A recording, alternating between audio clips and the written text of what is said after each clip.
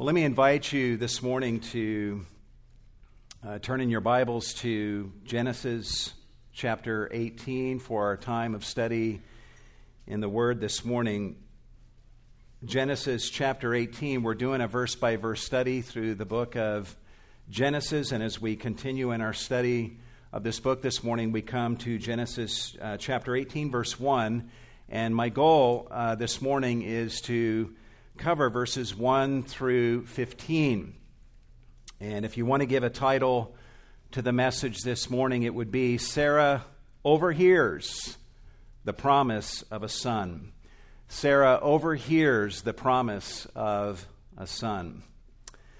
My wife and I have two daughters, both of whom are now married. And as a father of daughters, one of the things that I have noticed over the years is how careful I have had to be in engaging in private conversations within earshot of them, because they can hear more than I think they can hear. I've even experimented sometimes over the years by quietly talking to my wife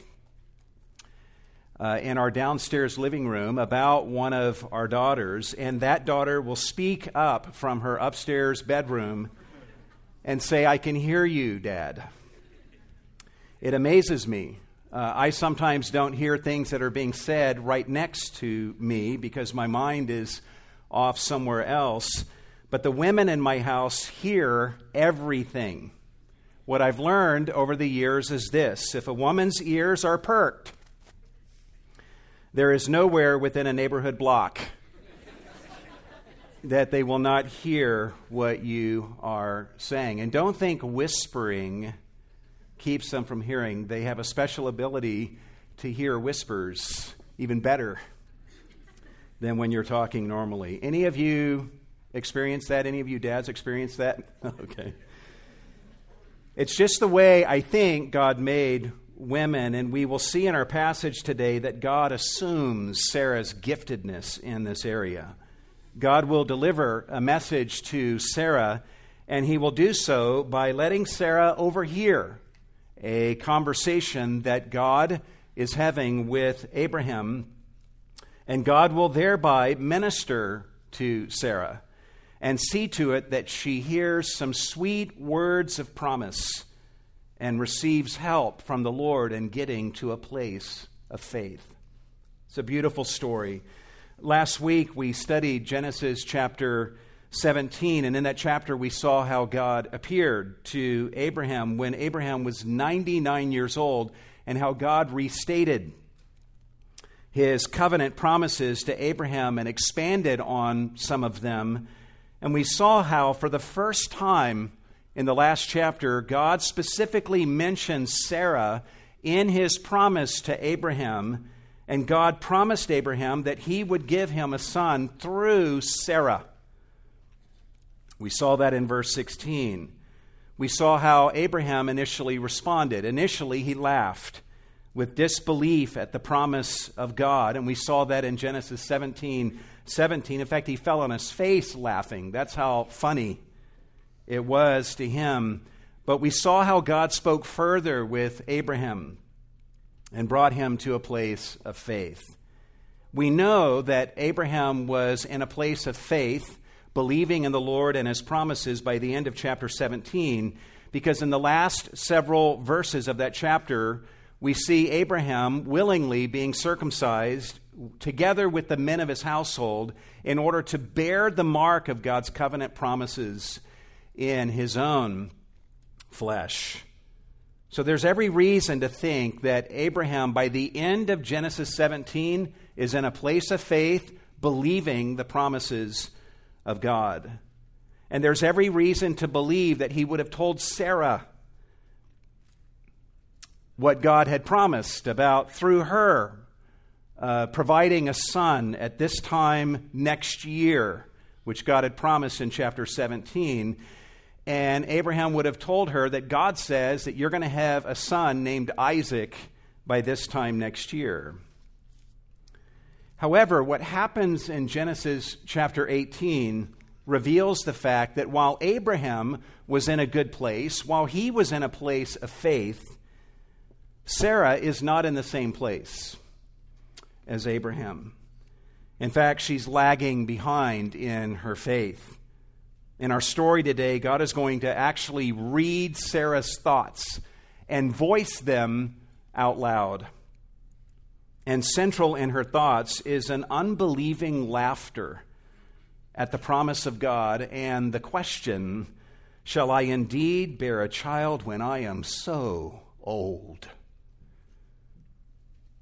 Sarah is never going to conceive a child with such unbelief in her heart. God wants to do a miracle in Sarah's womb in the coming months, but he will accomplish that miracle by first doing a miracle in her heart. God will accomplish that miracle in her womb, and he will do so through the instrumentality of faith in her heart. And so priority number one for God at this point of the narrative of Genesis is to root out the unbelief that is in Sarah's heart and to get her to a place of faith. And in Genesis 18, we will see God actually showing up at Sarah's house in order that she might hear God's promise from his own lips. And that's the story of Genesis 18, 1 through 15. Here's how we'll break down the story. We'll observe 6 developments in this account of the Lord restating his promise of a son in Sarah's hearing, within earshot of Sarah. And the first development in this story is the Lord appears at Abraham's home in the form of 3 men. The Lord actually makes an appearance in this passage, and he appears at Abraham's home in the form of 3 men. We're told a few things in verses 1 and 2. First of all, we're told where the Lord appeared to Abraham. Look at verse 1. Now the Lord appeared to him, speaking of Abraham, by the oaks of Mamre, while he was sitting at the tent door. In other words, the Lord came to Abraham's house. Imagine sitting on your front porch and Jehovah personally visits your home. That's what happens here to Abraham. We're told also when the Lord appeared. Verse 1 tells us that he appeared in the heat of the day, which would be at some point in the afternoon. Abraham would have been sitting at the door of his tent enjoying his afternoon siesta when the Lord decides to show up and make his appearance. We're also told the particular manner in which the Lord appears to Abraham. He appears in the form of 3 men. In verse 2, this is what we're told. When he, Abraham, lifted up his eyes and looked, behold, 3 men were standing opposite him.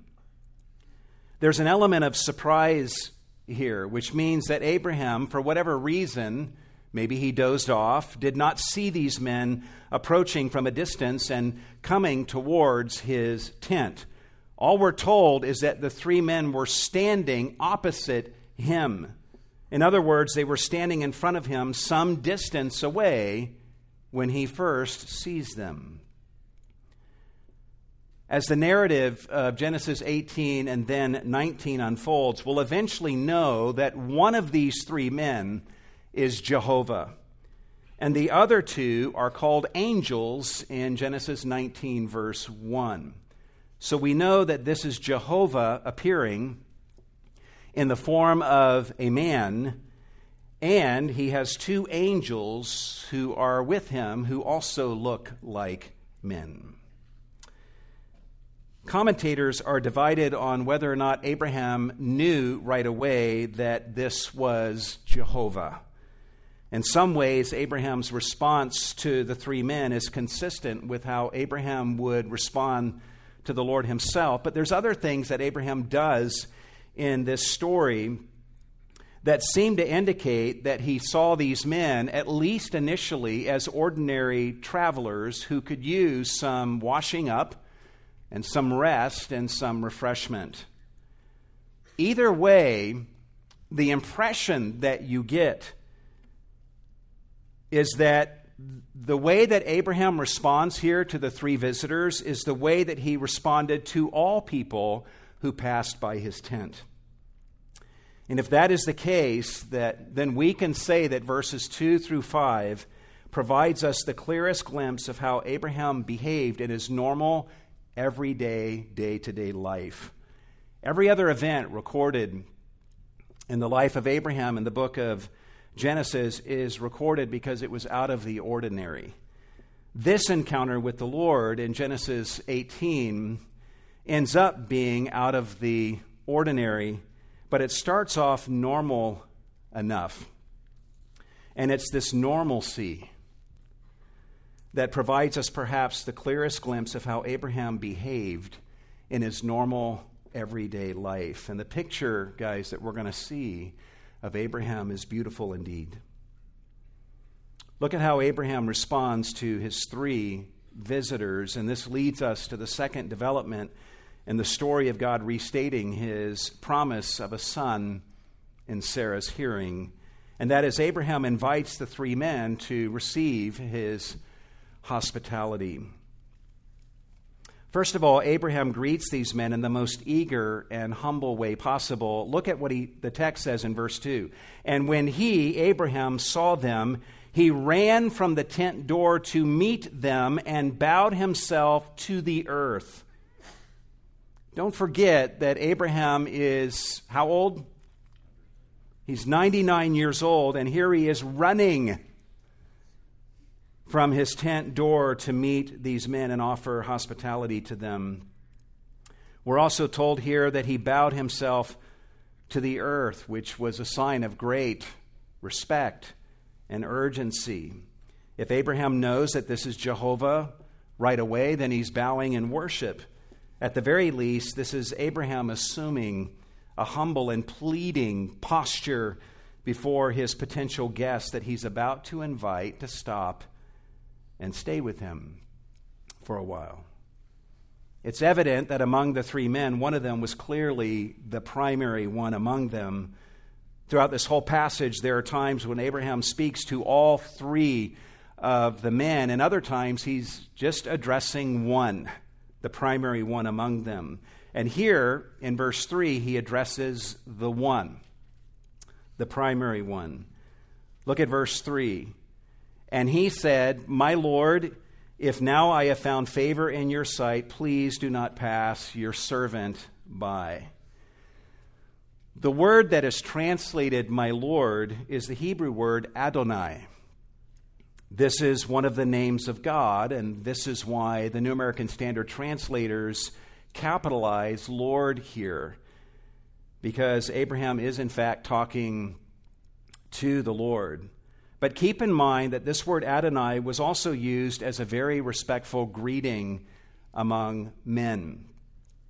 In fact, Sarah is going to call her own husband Adoni in Genesis, I think, verse 18. Later in this account, she will call him Adoni using this same root word. And in Genesis 19:18, Lot is going to refer to the two angels as Adonai.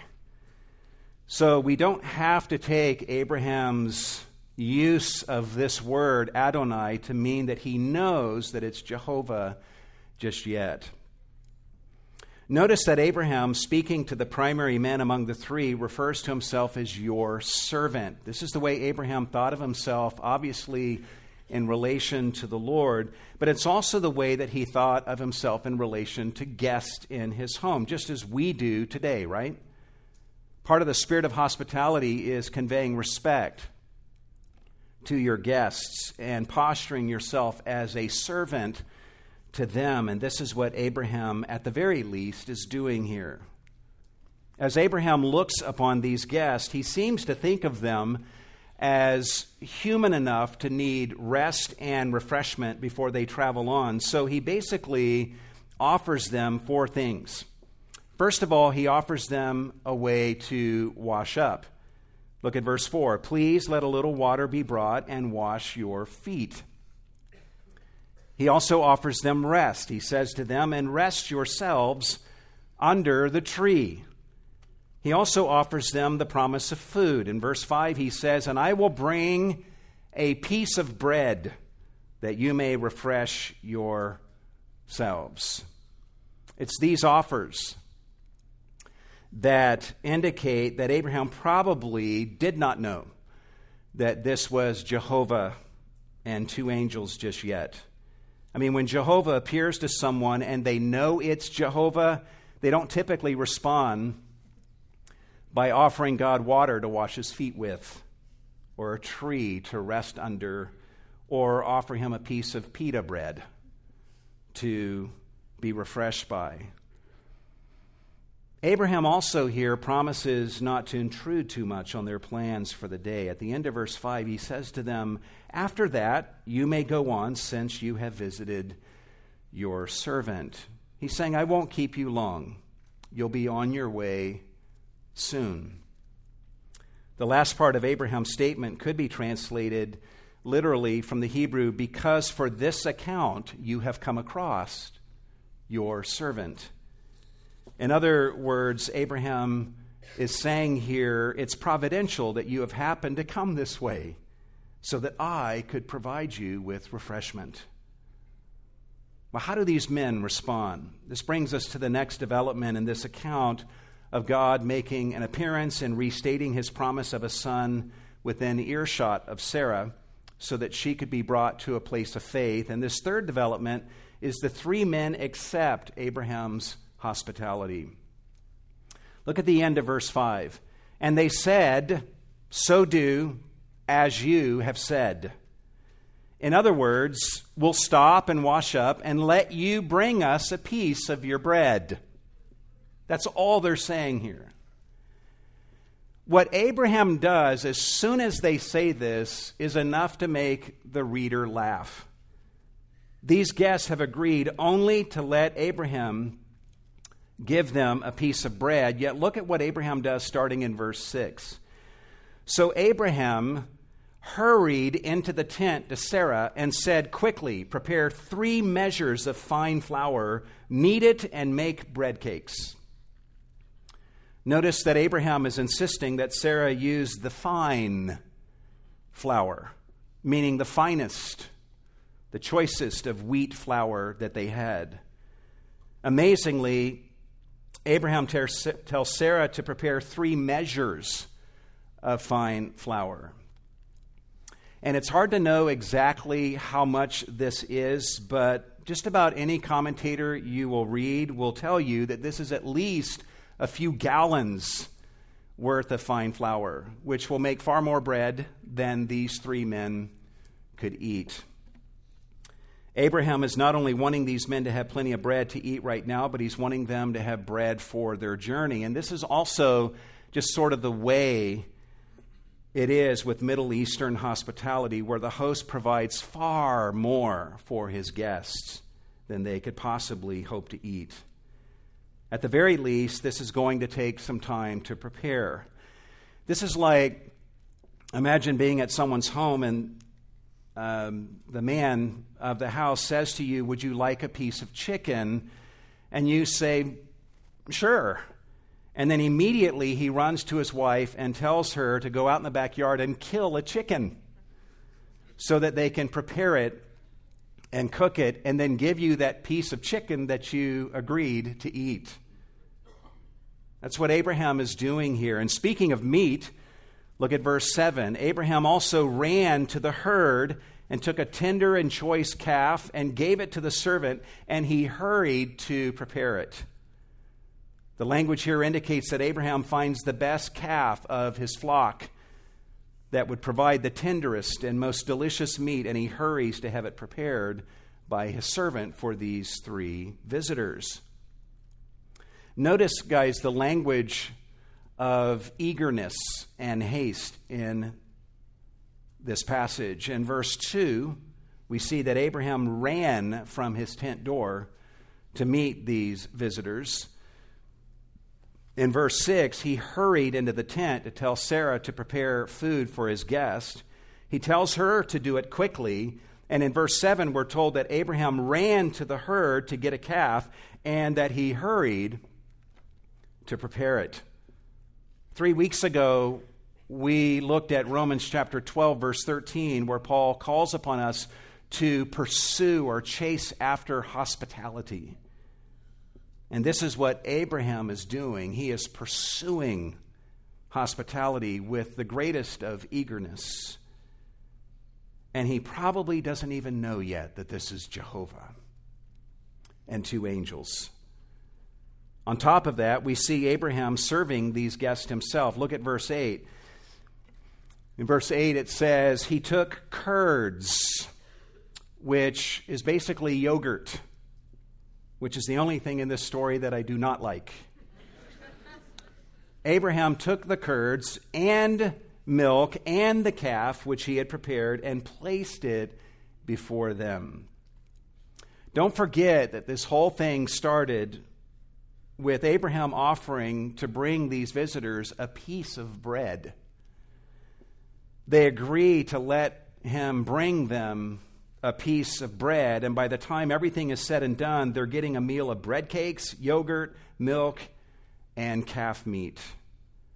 Speaking about what Abraham does in this passage, the Jewish Talmud makes this observation. It says, such is the way of the righteous. They promise little, but perform much. And that's what Abraham does in this passage as he shows hospitality to these men. Lastly, we see that Abraham serves as a waiter for these guests. Look at how verse 8 ends. It says, and he was standing by them under the tree as they ate. I don't think we can imagine a better example of hospitality in all of the Bible. Abraham was clearly a man who pursued hospitality, who opened the door of his heart and his home to others, and we are blessed to get this glimpse of Abraham in this seemingly normal moment of his life. Anyway, the men are enjoying the meal, and Abraham is serving as their waiter, bringing them dish after dish. He stands by them, serving them while they eat. But eventually these men get to the reason for their visit, and this brings us to the next development in the story. And that is that the Lord promises Abraham a son through Sarah. And he makes that promise in Sarah's hearing. Notice what the men do first. At some point in the conversation, verse 9, it says, then they said to him, they said to Abraham, where is Sarah, your wife? Notice that they're using the new pronunciation of Sarah's name. They call her Sarah, not Sarai. Evidently, these men know that Sarah is Abraham's wife, and they know her new covenant name given to her a few days earlier back in Genesis 17. Given the fact that Jehovah is one of the 3 men, we know that these men are not asking about Sarah's whereabouts for their own benefit. Their goal is to ask this question in order to get Sarah's attention for the announcement that they are about to make. All Sarah needs to do is hear these men mention her name and ask where she is, and she is all ears for what the men are about to say next. Look at Abraham's response to their question. And he said, there in the tent. The language indicates that Abraham would have pointed to Sarah. He doesn't just say she's in the tent. Literally, he says, there in the tent, pointing to where Sarah is. So Sarah, no doubt, hears this, and imagine what she is thinking at this moment. Have you ever been, I know this probably happened to all of us, you've been in a social setting where maybe you're talking to someone and there's another group of people in the room talking, and you overhear people in that other group talking, and they mention your name. Maybe one of them even says, where is so-and-so? And they mention your name. And then you hear someone in that other group say, over there, as they're pointing at you. Meanwhile, you sort of look away and act like you don't hear anything. But you're listening. You're riveted, aren't you? A person may be talking to you in a conversation at that moment, and you're looking at them politely, but you're not listening to what they're saying. You're listening to what the people in this other group are saying because you know they're talking about you. And that's how Sarah is right now. She's all ears at this point. And her ears are tuned to the conversation that Abraham and these three visitors are having. And now that the Lord knows that he has Sarah's attention, look at what he does in verse 10. It says, and he said, and he probably whispered it, knowing that she would hear the whisper even better. And he said, I will surely return to you at this time next year. And behold, Sarah, your wife, will have a son. This is a very similar promise to what God promised a few days earlier in Genesis 17:21. And the language used here is probably what started to open Abraham's eyes that this is Jehovah sitting here talking to me. Who else could say, I will surely return to you at this time next year and thereby cause your wife to have a son? Only Jehovah could talk this way. So Abraham at this point is probably beginning to realize conclusively that this is Jehovah. As for what Sarah is doing, look at what the very end of verse 10 tells us. It says, and Sarah was listening at the tent door, which was behind him. Sarah didn't just overhear, she was listening at the tent door. The Lord's back was to her while he talked with Abraham, but Sarah was listening in and heard his promise that he would return at this time next year and cause Sarah to have a son. Sarah now is hearing the promise of God from his own lips. And how does she respond? This brings us to the next development in this story of God speaking his promise in Sarah's hearing. Think about it. Abraham would have told her the promise God had spoken. We're going to have a son through you, Sarah, this time next year. God told me that. And now Sarah is hearing it from the Lord's lips himself. This is the second time she's heard this promise now. And how does she respond? She laughs with unbelief at the Lord's promise of a son. She laughs with unbelief at the Lord's promise of a son. First of all, to help us appreciate Sarah's response, the narrator very graciously reminds us of something just in case we forgot. Look at verse 11. Now Abraham and Sarah were old, advanced in age. Not only that, but the narrator tells us that Sarah was past childbearing. Literally, the last phrase there in the Hebrew is translated this way: there ceased to be for Sarah the way of women. And that expression, the way of women, is used elsewhere in the Old Testament to speak of the menstrual cycle of women. And the narrator is telling us that Sarah's cycle had ceased. In other words, she is a postmenopausal woman. She is well past the point of hot flashes and carrying fans with her wherever she went. Sarah's womb, guys, is in a state of double death. Throughout her life, she had been barren, but she did experience the monthly cycle, which always was a sign of possible hope. But her cycle had long since ceased. So here's the math. Barren womb plus menopause equals the double death of any dream of having a child. This is the physical state of Sarah right now. As for the state of her faith, look at how Sarah responds upon hearing the promise that the man, who's the Lord, has just stated Verse 12, Sarah laughed to herself, saying, "After I have become old, shall I have pleasure, my Lord being old also?" Notice that Sarah here does not speak her thoughts out loud. She doesn't speak her thoughts to her husband or to the Lord. The text simply says she laughed to herself. Literally, she laughed in her inward parts. That's how the Hebrew reads. And as she laughs in her heart, she is saying in her heart, "After I have become old, shall I have pleasure, my Lord being old also?" The Hebrew word translated old at the beginning of Sarah's statement literally means worn out. This is the word we would use to speak of worn out clothing or a worn out pair of shoes. Sarah here is describing herself as worn out and of no use for anyone interested in childbearing. On top of that, she's married to a man who's 10 years older than she is. She says, "Shall I have pleasure, my Lord being old also?"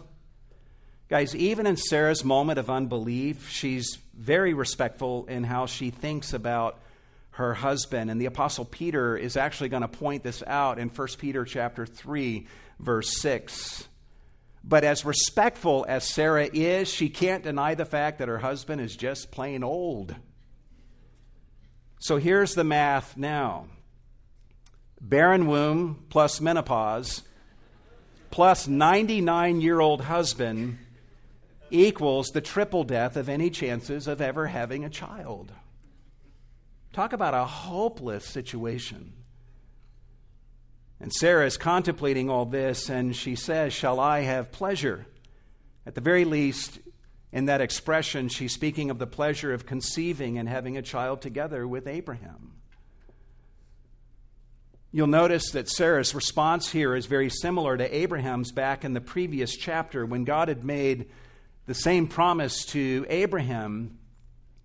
In Genesis 17:17 that you see at the bottom of the screen, the text says, "Abraham fell on his face and laughed and said in his heart, 'Will a child be born to a man 100 years old? And will Sarah, who is 90 years old, bear a child?'" So he had a similar response to Sarah. But Abraham had the benefit of God speaking further with him and bringing him to a place of faith by the end of the chapter 17. And Abraham, no doubt, went home after that encounter with the Lord and shared all of this with Sarah. But while he had moved on in his faith and was in a place of faith, Sarah is actually still stuck in exactly the same spot that Abraham was in Genesis 17:17. And the words of promise that the Lord, this man who's visiting their home, that he is now speaking, is surfacing her unbelief so that it can be dealt with. Sarah responds with laughter and with questioning in her heart, obviously not believing any of this is possible. In fact, it's not only not possible, it's laughable. And guys, as understandable as Sarah's laughter is to us, imagine how that laughter sounded to God. God is El Shaddai. He can do the impossible. He can bend nature to his own will. He can do anything he pleases with the absolute power that he possesses. Nothing is too hard for him. And he states what he intends to do. "I will return to you, and Sarah will have a son this time next year." And when Sarah hears El Shaddai stating his intention, she laughs. Well, El Shaddai is not going to let that stand. It turns out that Sarah's moment of private unbelief is not so private. And this brings us to the final development in the story of God restating his promise in Sarah's hearing. And that is, the Lord exposes and challenges Sarah's unbelief. He exposes and then challenges Sarah's unbelief. Look at what happens in verse 13. "And the Lord said to Abraham, Why did Sarah laugh, saying, "Shall I indeed bear a child when I am so old?" Since the introduction of the Lord, which is the Hebrew word for Jehovah in verse 1, this is now the first time in the story itself that we're told that it's the Lord who is speaking, which is supposed to hit us like a thunderbolt. It turns out that this is not just a man who is speaking. This is the Lord. This is Jehovah. And he knows that Sarah laughed in her heart. And he knows exactly what she said in the privacy of her own heart. And he's calling her out. God's response to Sarah here is striking. Part of what's striking is that he doesn't address Sarah directly. Instead, he hears Sarah laugh and question with unbelief in her heart. And Jehovah turns not to Sarah, but to her husband. And the text says, the Lord said to Abraham, "Why did Sarah laugh?" Men, husbands, be challenged by this.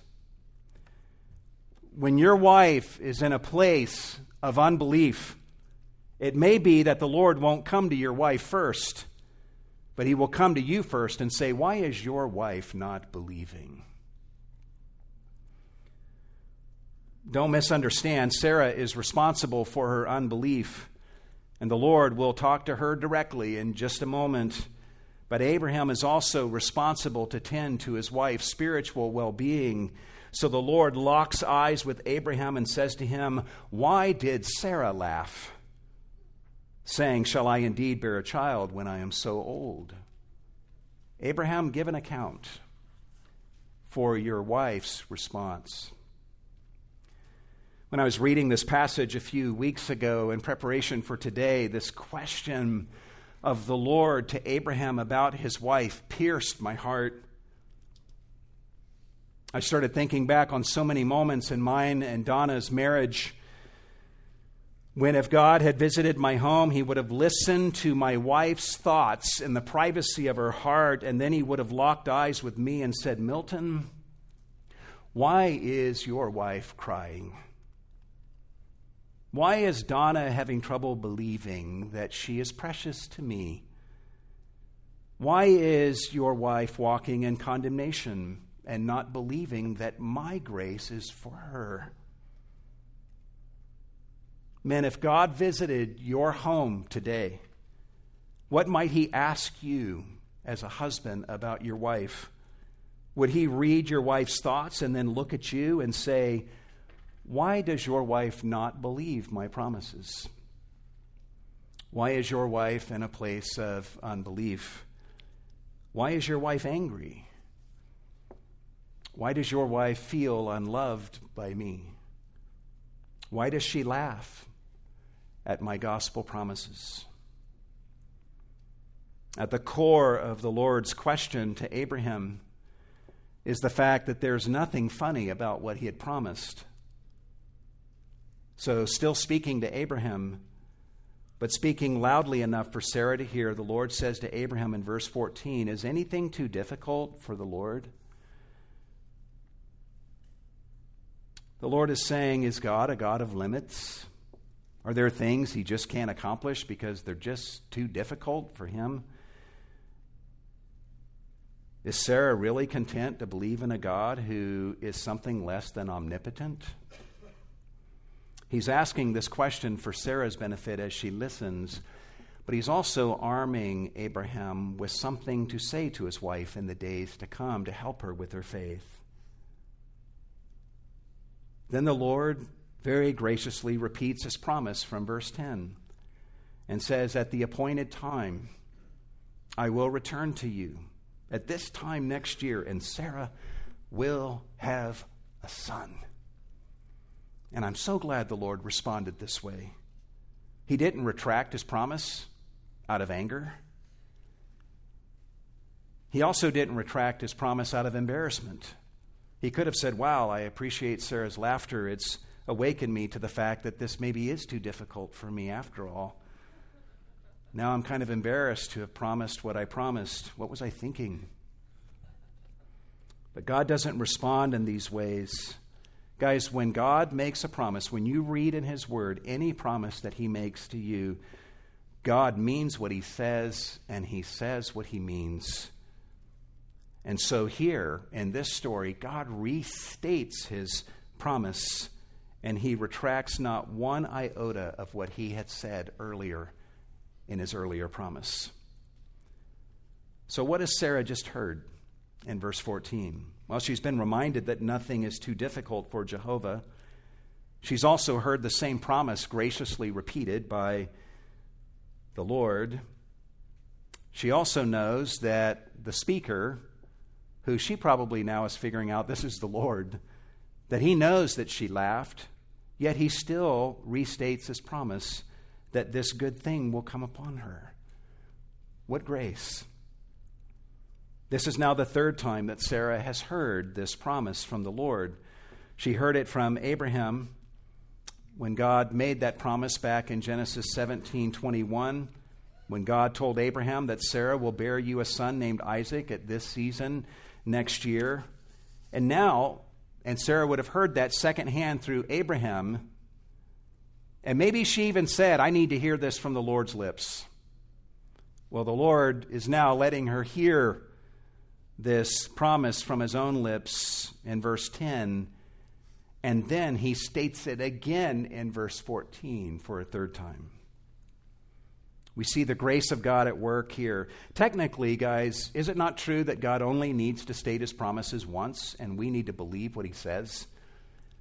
But we see here that God is willing to speak His promises however often Sarah needs to hear them in order to be helped in her struggling faith. Imagine, though, what a shock this is to Sarah's system. This man speaking has his back to her. The fabric of the tent is separating them. Sarah is merely laughing in her inward parts and questioning what the speaker is saying in the privacy of her own heart. But this speaker just indicated that he knew exactly what she was thinking, and that she had laughed in the privacy of her own heart. And he publicly calls her out for it. Sarah's first instinct is to lie. Look at what she does in verse 15. The text says, Sarah denied it, however, saying, I did not laugh. The Hebrew word translated denied is the Hebrew word, it's one of the words in Hebrew for lying or deceiving. The word it is not even in the Hebrew text. Literally, the text reads, Sarah lied, however, saying, I did not laugh. Now, there's actually something good that's happening here. As wrong as it was for Sarah to lie and say that she did not laugh, her lie, her denial, at least indicates that she has been moved enough to a place of faith to such a degree that she actually feels embarrassed for laughing. That's a good thing. Sarah could have said, yes, I did laugh, and I'm not ashamed to have laughed because what you've said is ridiculous and it'll never happen. But she doesn't defend her laughter in a brazen way, which means that she's ready to renounce her laughter and the unbelief that lay behind it. The only problem is that she's renouncing her laughter in the wrong way. She tries to renounce her laughter by denying that she had laughed at all. And this is how deceptive the human heart can be, even in moments when God is doing a good work in us. Sarah is ashamed of her laughter, but she handles that shame by denying and trying to cover the fact that she had laughed. And God loves her so much that He's not going to let her get by with it. Why did Sarah respond this way? The text tells us the reason. In verse 15, the text says, for she was afraid. Turns out she had nothing to be afraid of. God delights in those who confess their sins to Him, and He stands ready to forgive them and prosper them if they'll confess their sins and not conceal their sins. It's the person who denies their sin and conceals their sin who has very much to be afraid of from the Lord. Look at how the Lord responds to Sarah. He turns to Sarah directly. At the end of verse 15, the text says, "And he said, 'No, but you did laugh.'" God wants Sarah to understand that there was, in fact, unbelief in her heart, and he's telling her that there is no sense in hiding it from me. Why would you lie to God? I know your heart. I know your thoughts. Now, we're not told here of Sarah's response because we already know everything we need to know if we're thinking carefully. We know that Sarah felt shame over her laughter, and that's a good thing. We know that she didn't bother trying to defend her laughter, and that's a good thing. We also know that Sarah does not argue with the Lord when he restated the fact that she had laughed. Her silence means that she was willing to let the statement of the Lord stand.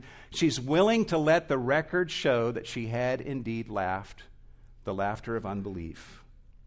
We also know from later scriptural revelation that God succeeded in moving Sarah to a place of faith in this very promise of God that he is stating on this occasion. We know this from Hebrews 11, verse 11. Listen to what the writer of Hebrews says in this verse. He says, "By faith, Sarah herself received ability to conceive even beyond the proper time of life, since she considered him faithful who had promised." Notice the words, "by faith." And just a few weeks from this encounter in Genesis 18, Sarah will conceive in her womb, and the writer of Hebrews says she conceived by faith, since she considered God faithful who had promised. Sarah obtained this miracle of conception in her womb through the instrumentality of her faith. And this explains why God shows up on her doorstep in Genesis 18 to help move her to this place of faith, so that she would be able to come together in physical intimacy with Abraham and conceive a child together with Abraham by faith. So let's say it this way. All in all, God does three miracles. First of all, he enables Abraham to believe the impossible, and he achieved that in chapter 17. Secondly, he enables Sarah to believe the impossible. And he goes a long way towards achieving that in chapter 18. And then thirdly, God supernaturally works through the faith of Abraham and through the faith of Sarah and causes Sarah to conceive in her womb the son of promise, whose name would be Isaac. By the way, we lose something here in the English translation. Let me throw one Hebrew word into the story and it'll make more sense. When Sarah first heard the promise, verse 12 tells us that she Isaaced to herself. Then in verse 13, the Lord says to Abraham, "Why did Sarah Isaac?" Then in verse 15, we're told that Sarah denied it, however, saying, "I did not Isaac." And at the end of verse 15, God responds by saying, "No, but you did Isaac." And this is why their son will be named Isaac, which means laughter.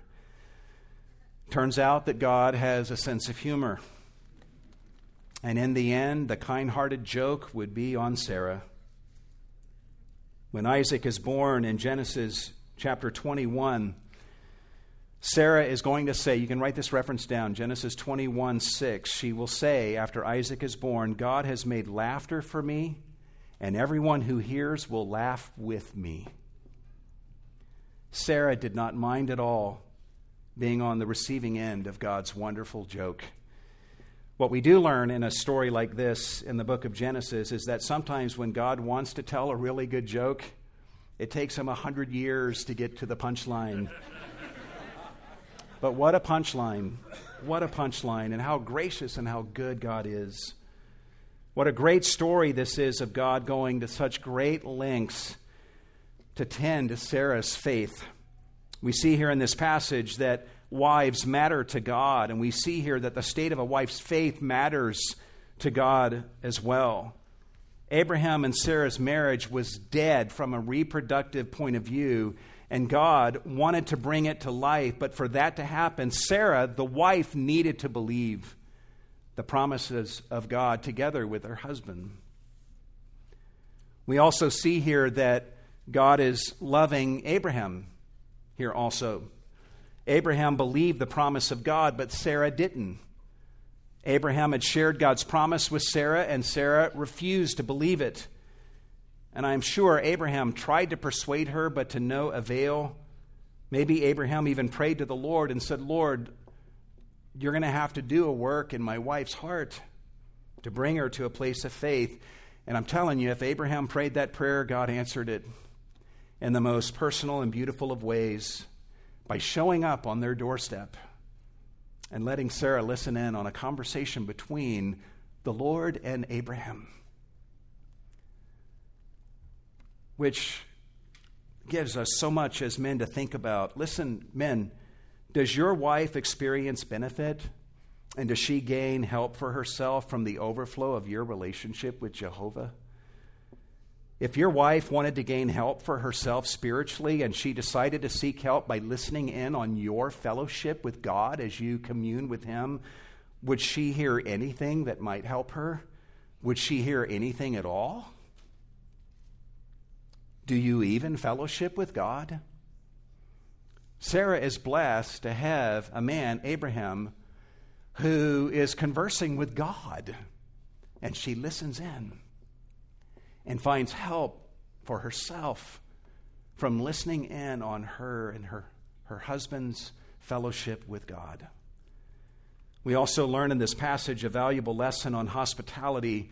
Everybody you're ever going to read will agree that the writer of Hebrews was thinking about this incident in Genesis 18 when he calls upon his readers to not neglect to show hospitality to strangers, for some have entertained angels unawares.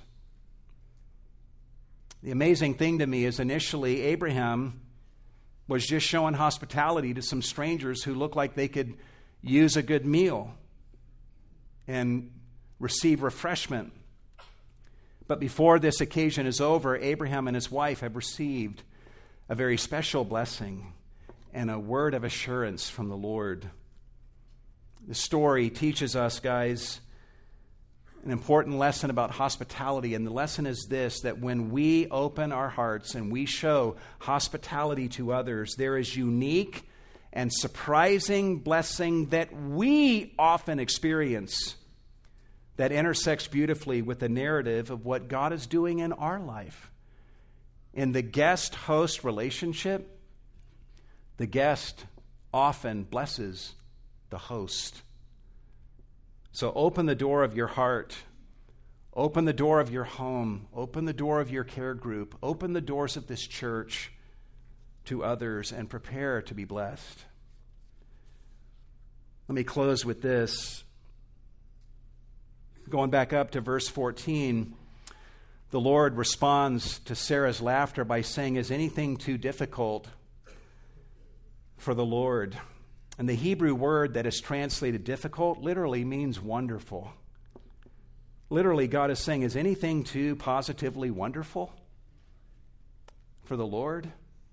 Is anything really too good to be true when it comes to the Lord?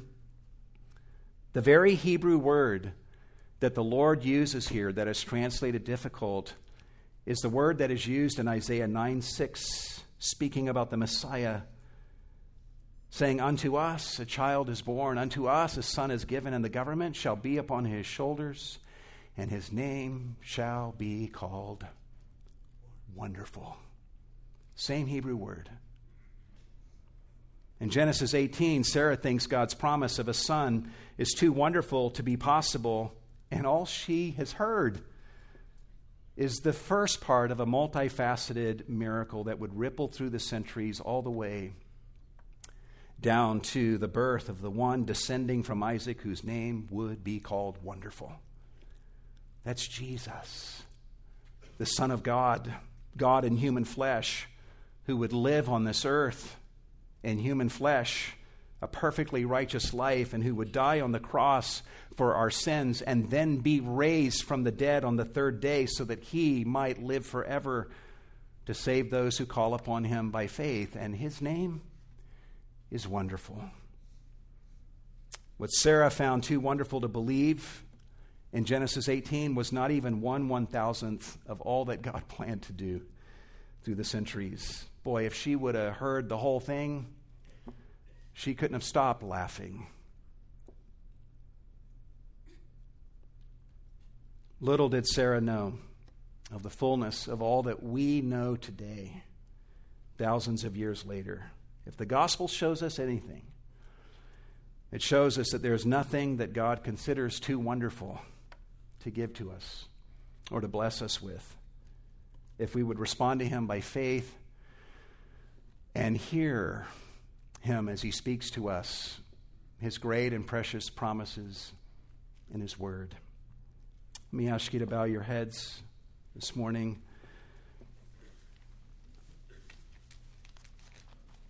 If you're here today, I got good news for you. If you've never believed in Jesus, that if you would look to him as your Lord and Savior and call upon him for salvation, God will forgive you of all of your sins, past, present, and future. He would make you his child, adopting you into his family. He would clothe you with the perfect righteousness of Jesus, and he would prepare a home for eternity in heaven with him. Those are wonderful promises, and those are just a few. Don't laugh at the promises of God this morning. Don't say, this cannot be true for me. Nothing is too wonderful for the Lord who speaks those words of promise to you.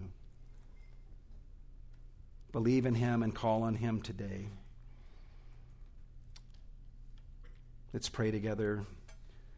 Lord, I fear that all of us, consciously or subconsciously, even those of us who know you, we find some promises from your lips believable, and then there are other promises that are just too wonderful to be believed. We're just not sure they're true. I pray, Lord, that you would condescend to minister to us in our unbelief. You would draw out our unbelief and confront our unbelief out of love, and that you would speak your promises again and again and again to us, and help us as brothers and sisters to speak your word, your promises again and again to one another. May we do that tonight and tomorrow in our care groups. May we do that in our homes and remind one another of your great and precious promises.